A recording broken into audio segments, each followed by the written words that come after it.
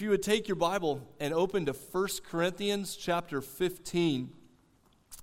1 Corinthians chapter 15, we're going to finish up that portion of Scripture that we've been looking at in 1 Corinthians 15, following on from Easter, thinking about the impact of the resurrection in our lives. If you're a guest of ours, my name is Owen. I'm one of the pastors here. Jim earlier mentioned that guest card that's in the seat back in front of you. At the end of the service, the way we do things here this morning, after I finish preaching, at the end of the service, we will stand and we'll sing a final psalm together. During that final psalm, the offering plates will go around. And when those offering plates come around, if you have that guest card, and there's a way we could pray for you or minister to your family, if you could fill that out, you can just put that in the offering plate at the end of the service when we sing that final psalm together. Also, when the service is finished, I stay down here at the front. And so if you need someone to pray with you about something happening in your family, if you just need someone to speak to you about the things of the Lord, we have people that want to be able to do that. So when that final psalm is finished, we're down here at the front. We'd love to be able to pray for you. During this time, though, we're going to begin thinking about, okay, I saw that deacon ordination happen. I'm not 100% sure even who a deacon is or what they do. We're going to try to bring that all back together. Kids, okay, now don't necessarily do at home everything that you see on these particular videos, but how many of you kids have seen the Dude Perfect videos? Or adult kids, you guys that watch Dude Perfect videos and know about those, you can get injured, as we found out, if you try to do everything you see in the Dude Perfect videos. But at our house, we love the Dude Perfect videos. They're clean, they're fun. These guys are Sunday school teachers themselves, and they put on these crazy trick shot videos and different things they do. But they also do these stereotype videos. So they'll take something like old man pickup basketball, and they'll take all the stereotypical people you run into playing pickup basketball, and they'll just portray them in these videos. Or fishing. You've been with a person who makes every excuse why they don't catch a fish, and these guys make fun of all these different stereotypes. As I was thinking about that and watching some of those Dude Perfect stereotype videos this week, I thought, we need like a deacon stereotype video. We need to get the Dude Perfect guys to make us a stereotype video based around deacon ministry. Or, better yet, Dude Perfect just becomes the code name for our deacon ministry at Emmaus. Has to be the greatest men's ministry or deacon ministry code name of all time would be Dude Perfect. But you have all these stereotypes. You think about deacon stereotypes, maybe if you grew up in a church and there were deacons there. You have the church curmudgeon, the person who's just kind of grumpy all the time. You have the rejected politician who wanted to get into deacon ministry because they like to make decisions for everybody else. You have the person who's the moral police. Their role in the deacon ministry is to make sure that everybody else behaves. You have the servant on steroids who nobody else in the whole church can do anything because they've already got there and done it first before. All these stereotypes that get built up, and we realize, oh yeah, that's not really what it should look like. What does it look like when we're a part of the church and people are serving? If you're here and you're not a Christian and you think, oh my word, this has nothing to do with my life, what's going on here? If you're here and you're not a Christian but you're curious about the things of the Lord, what you're going to see this morning, what you're going to hear about, is how when we talk about the gospel, when we talk about Christianity, it's not just something we speak about. It's not just something that we believe in our head or our heart. It affects the way we live our lives. And so if you're here and you're curious about the things of the Lord, but you're not a follower of Jesus, I hope what you see this morning is, okay, those people believe that, but what difference does it make in the way they live? And what we're going to talk about this morning will hopefully bring that together for you. Let's look at 1 Corinthians chapter 15. And on the back of your bulletin, there's some notes if that would be helpful for you to follow along with. But 1 Corinthians chapter 15, starting in verse 54. Very into that chapter, verse 54. When the perishable puts on the imperishable, and the mortal puts on immortality, then shall come to pass the saying that is written. If If you notice on the screen, I've tried to show the contrast that is put into this verse. Perishable. This is the present body. The present things of this world that will decay will not always be this way. One day there's going to be an imperishable body, an imperishable world, a new creation, a new heavens, a new earth. Mortality, we come to grips with the things of this world, and we face death, and we face pain, and we face heartache, and we realize that there will be one day when there will be no more pain, no more death, no more crying, no more mourning. And Paul is going to base that on God's plan that's written in Scripture. And here's the verses he goes to when he bases that plan. He says, death is swallowed up in victory. There at the end of verse 54, death is swallowed up in victory.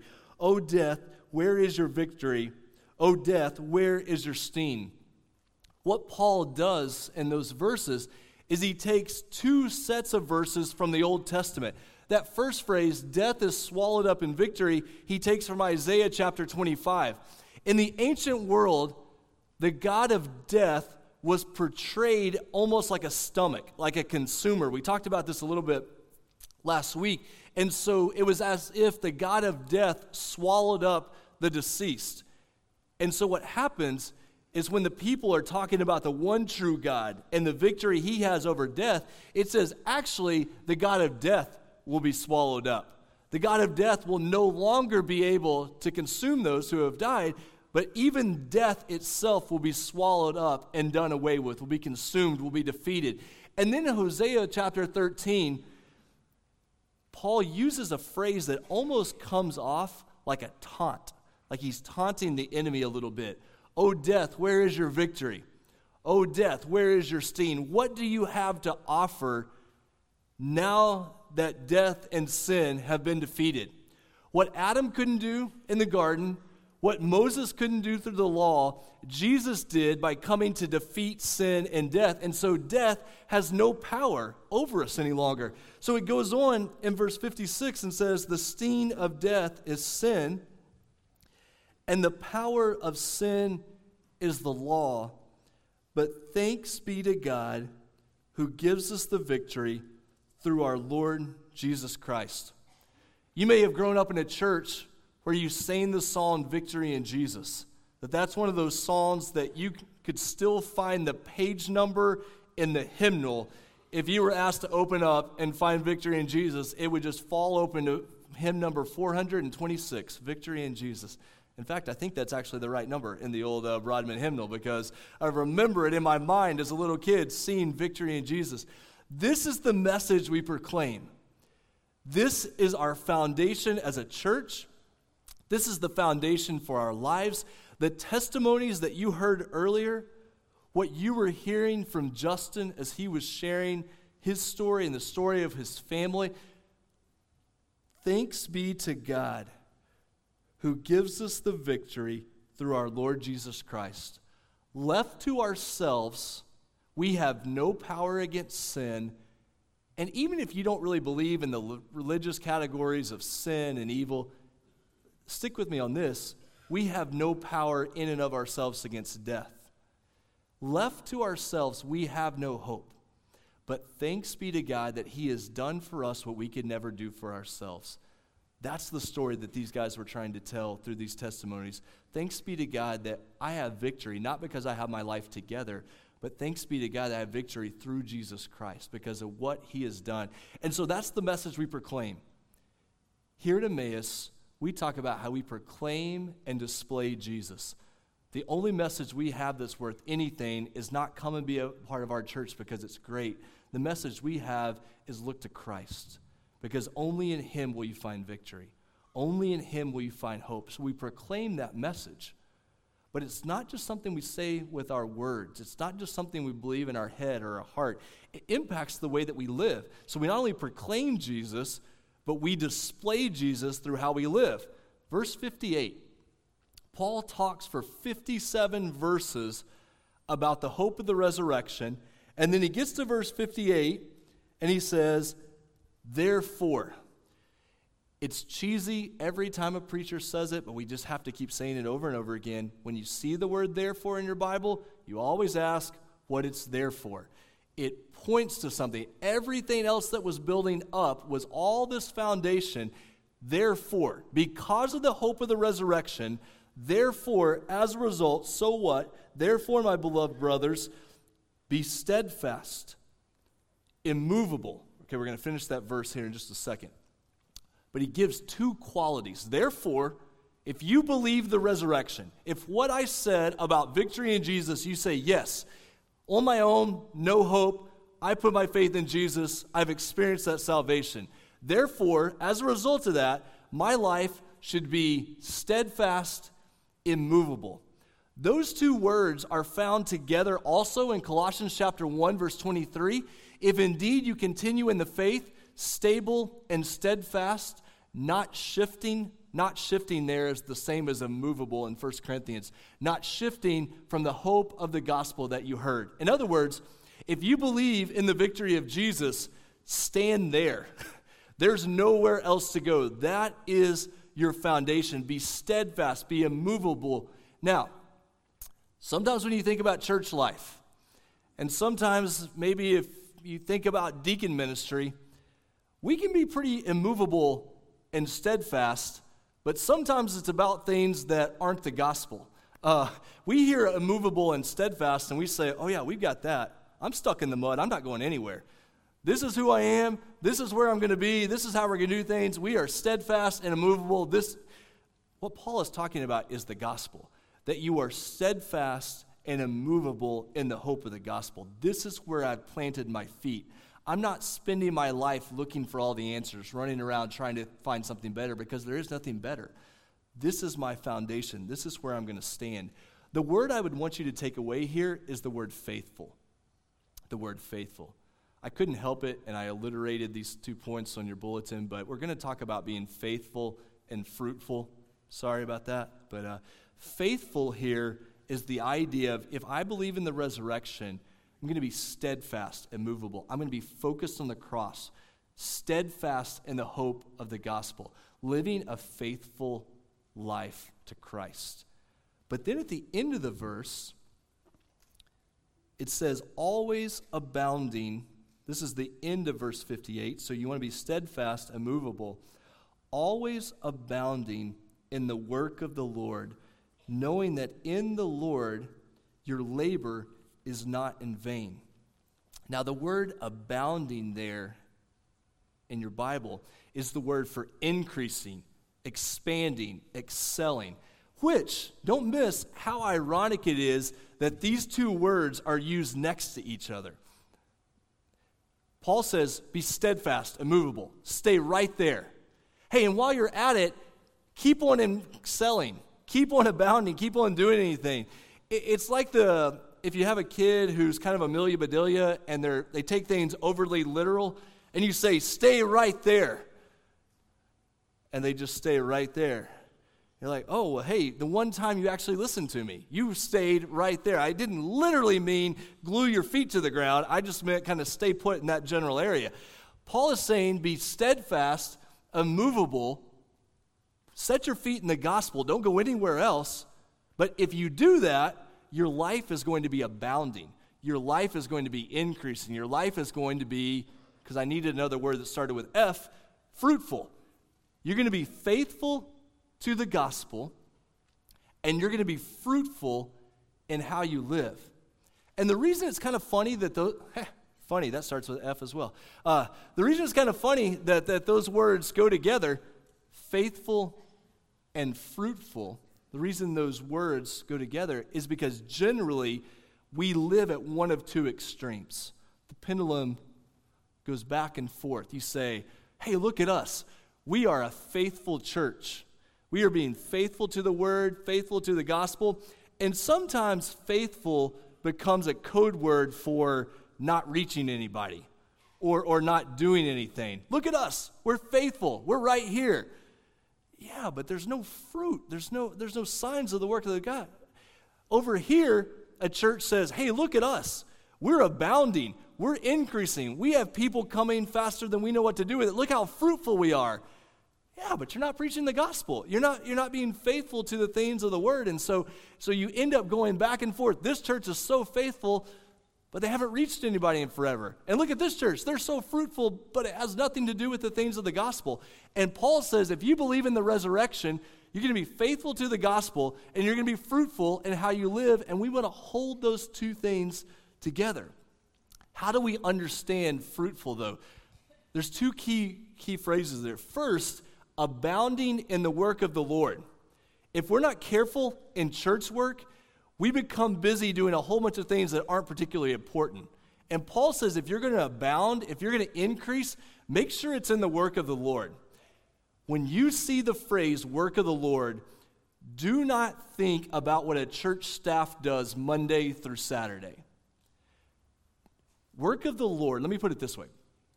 Work of the Lord is not church work, it's kingdom work. Okay? So we hear work of the Lord and we say, oh, hey, I would love to do that, but I've got a job. I've got things that, no, don't see church work there.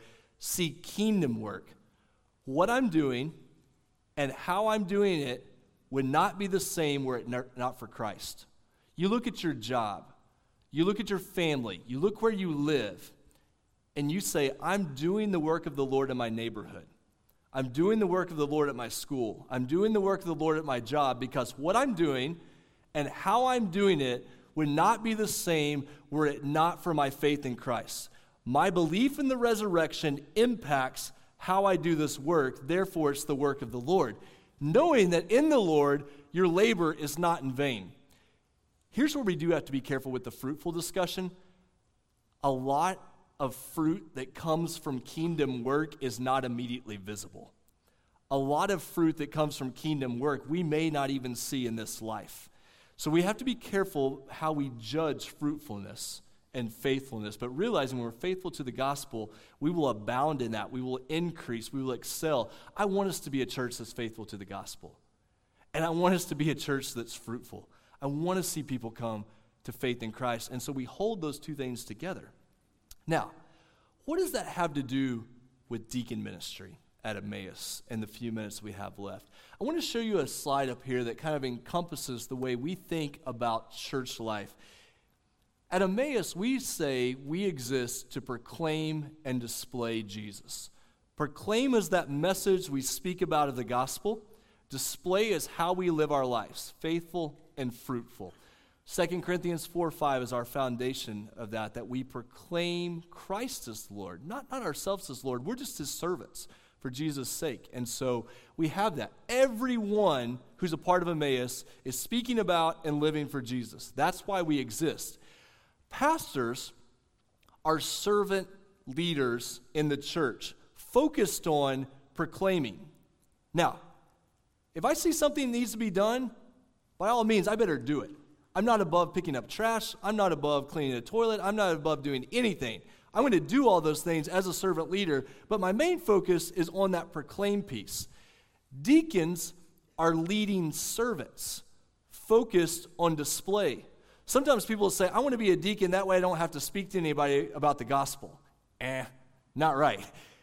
When you look at your New Testament, the early deacons were the ones who went out speaking about the gospel. Now their focus is on the display piece, like we're going to see here in just a second. They're focused on those actions, making sure we're visible in the things of the Lord, but still speaking about the things.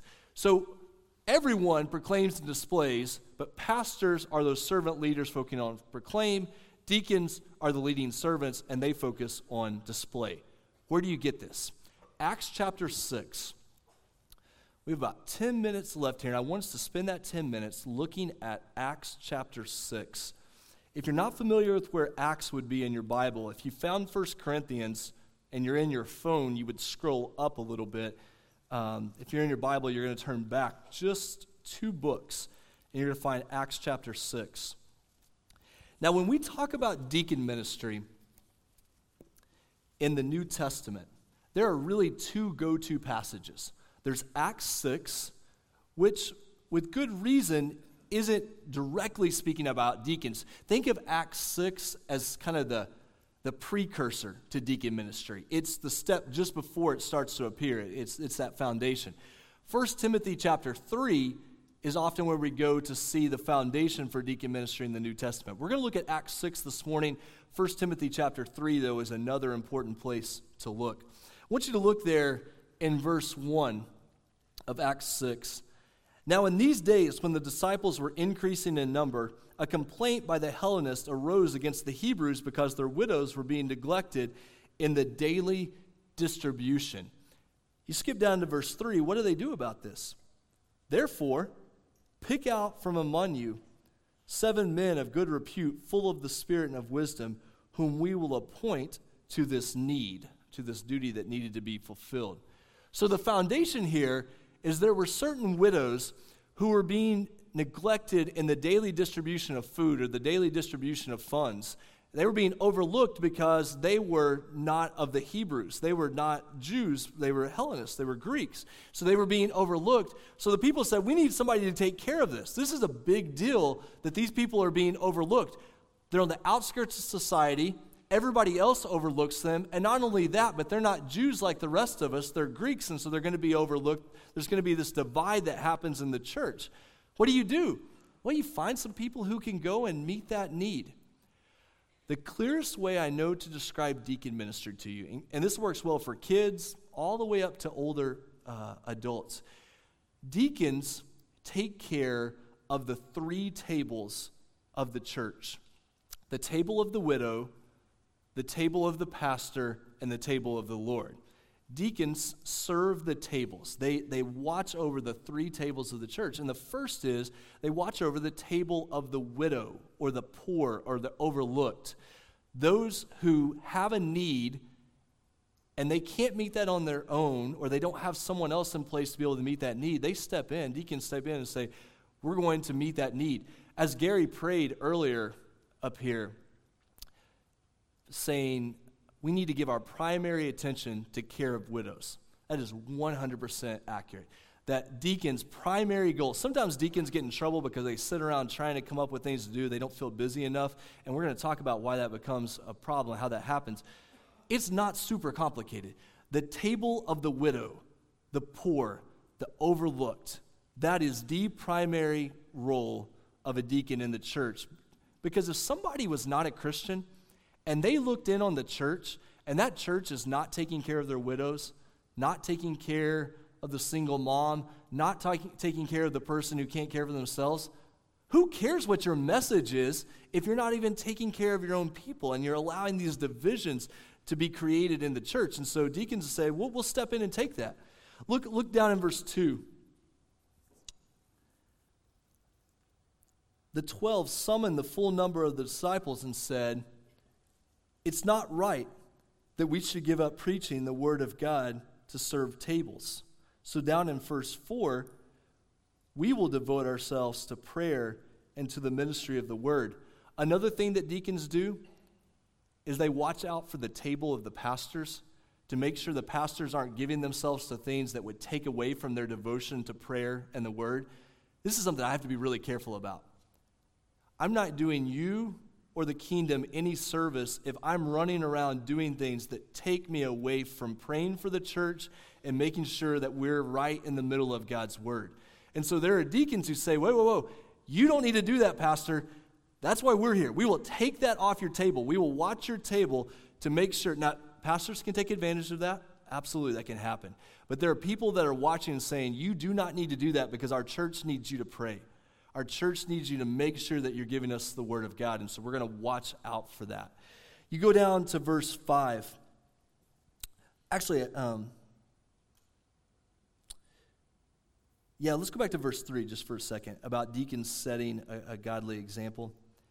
Therefore, brothers, pick out from among you, in verse 3, men of good repute, full of the Spirit and of wisdom, whom we will appoint to this duty.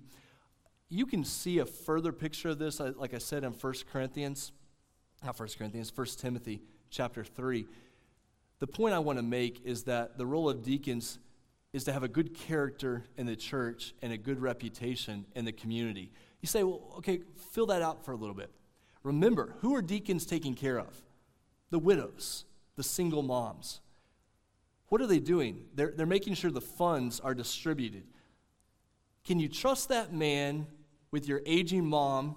Can you trust that man with your wife? And can you trust that man with your checkbook? Yeah, okay, I can. Therefore, that's somebody that I can turn to and say, hey, you can go check on my mom, and you can take care of this money, and I don't have to worry. I know it's going to be okay. That's the type of picture that's being painted in Acts 6 and 1 Timothy 3 is I can trust that man with my mom or my wife, and I can trust that man with the checkbook, and it's all going to be okay. We don't have to worry about that. Going down to verse 5. What they said pleased the whole gathering, and they chose Stephen, a man full of faith and of the Holy Spirit, and Philip and Prochorus and Nicanor and Timon and Parmenas and Nicholas, a proselyte of Antioch. These they set before the apostles, and they prayed and laid their hands on them.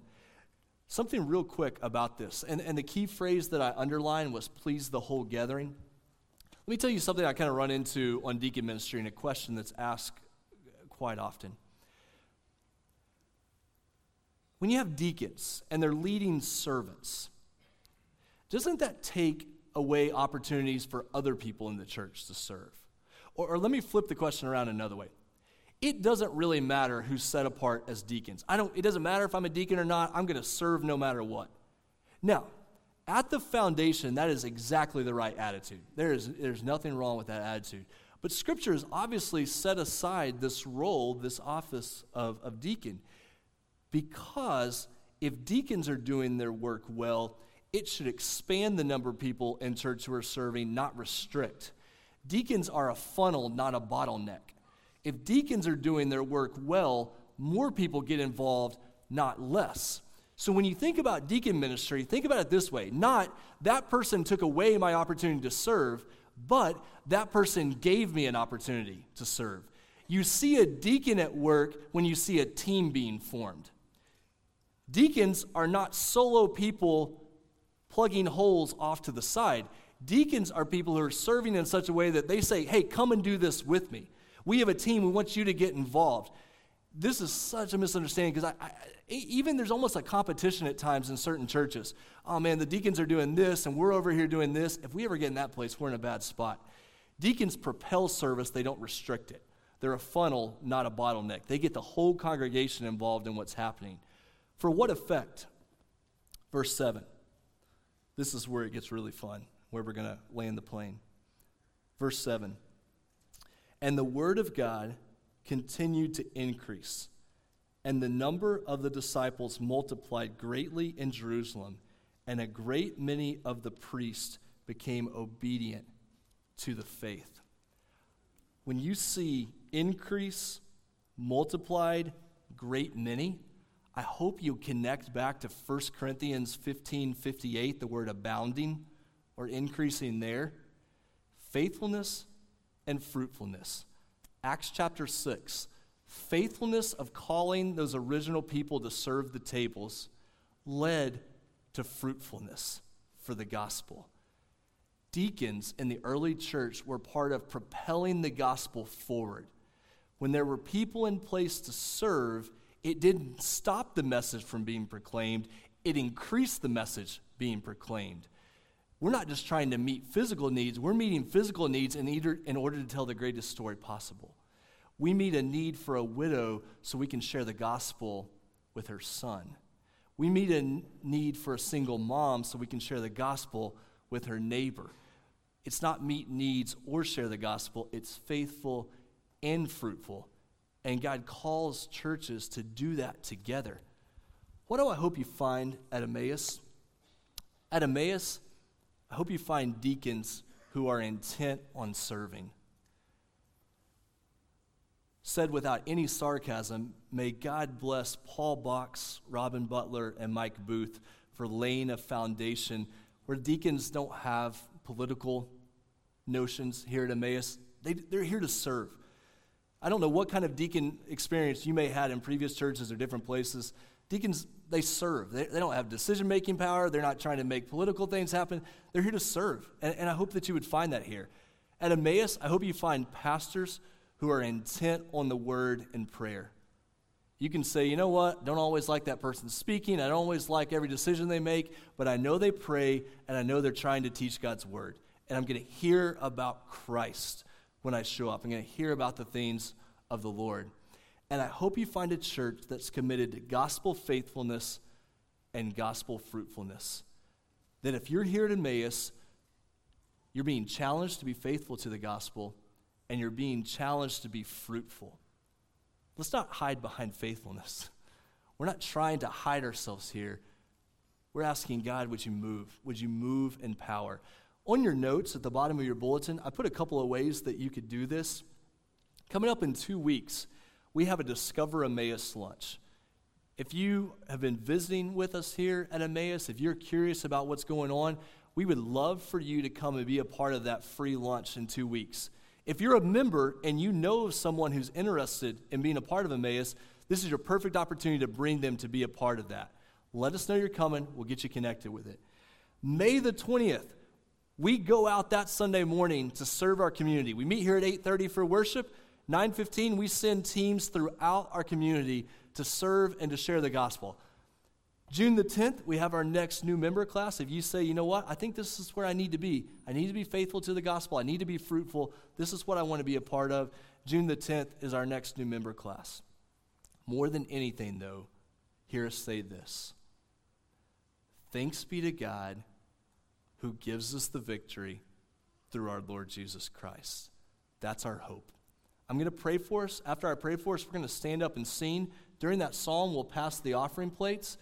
When that song is finished, we'll be dismissed. But if you need someone to talk to, there will be people here at the front who would love nothing more than be able to pray and talk with you. Let me pray over us. We're going to stand and worship the Lord through music and offering.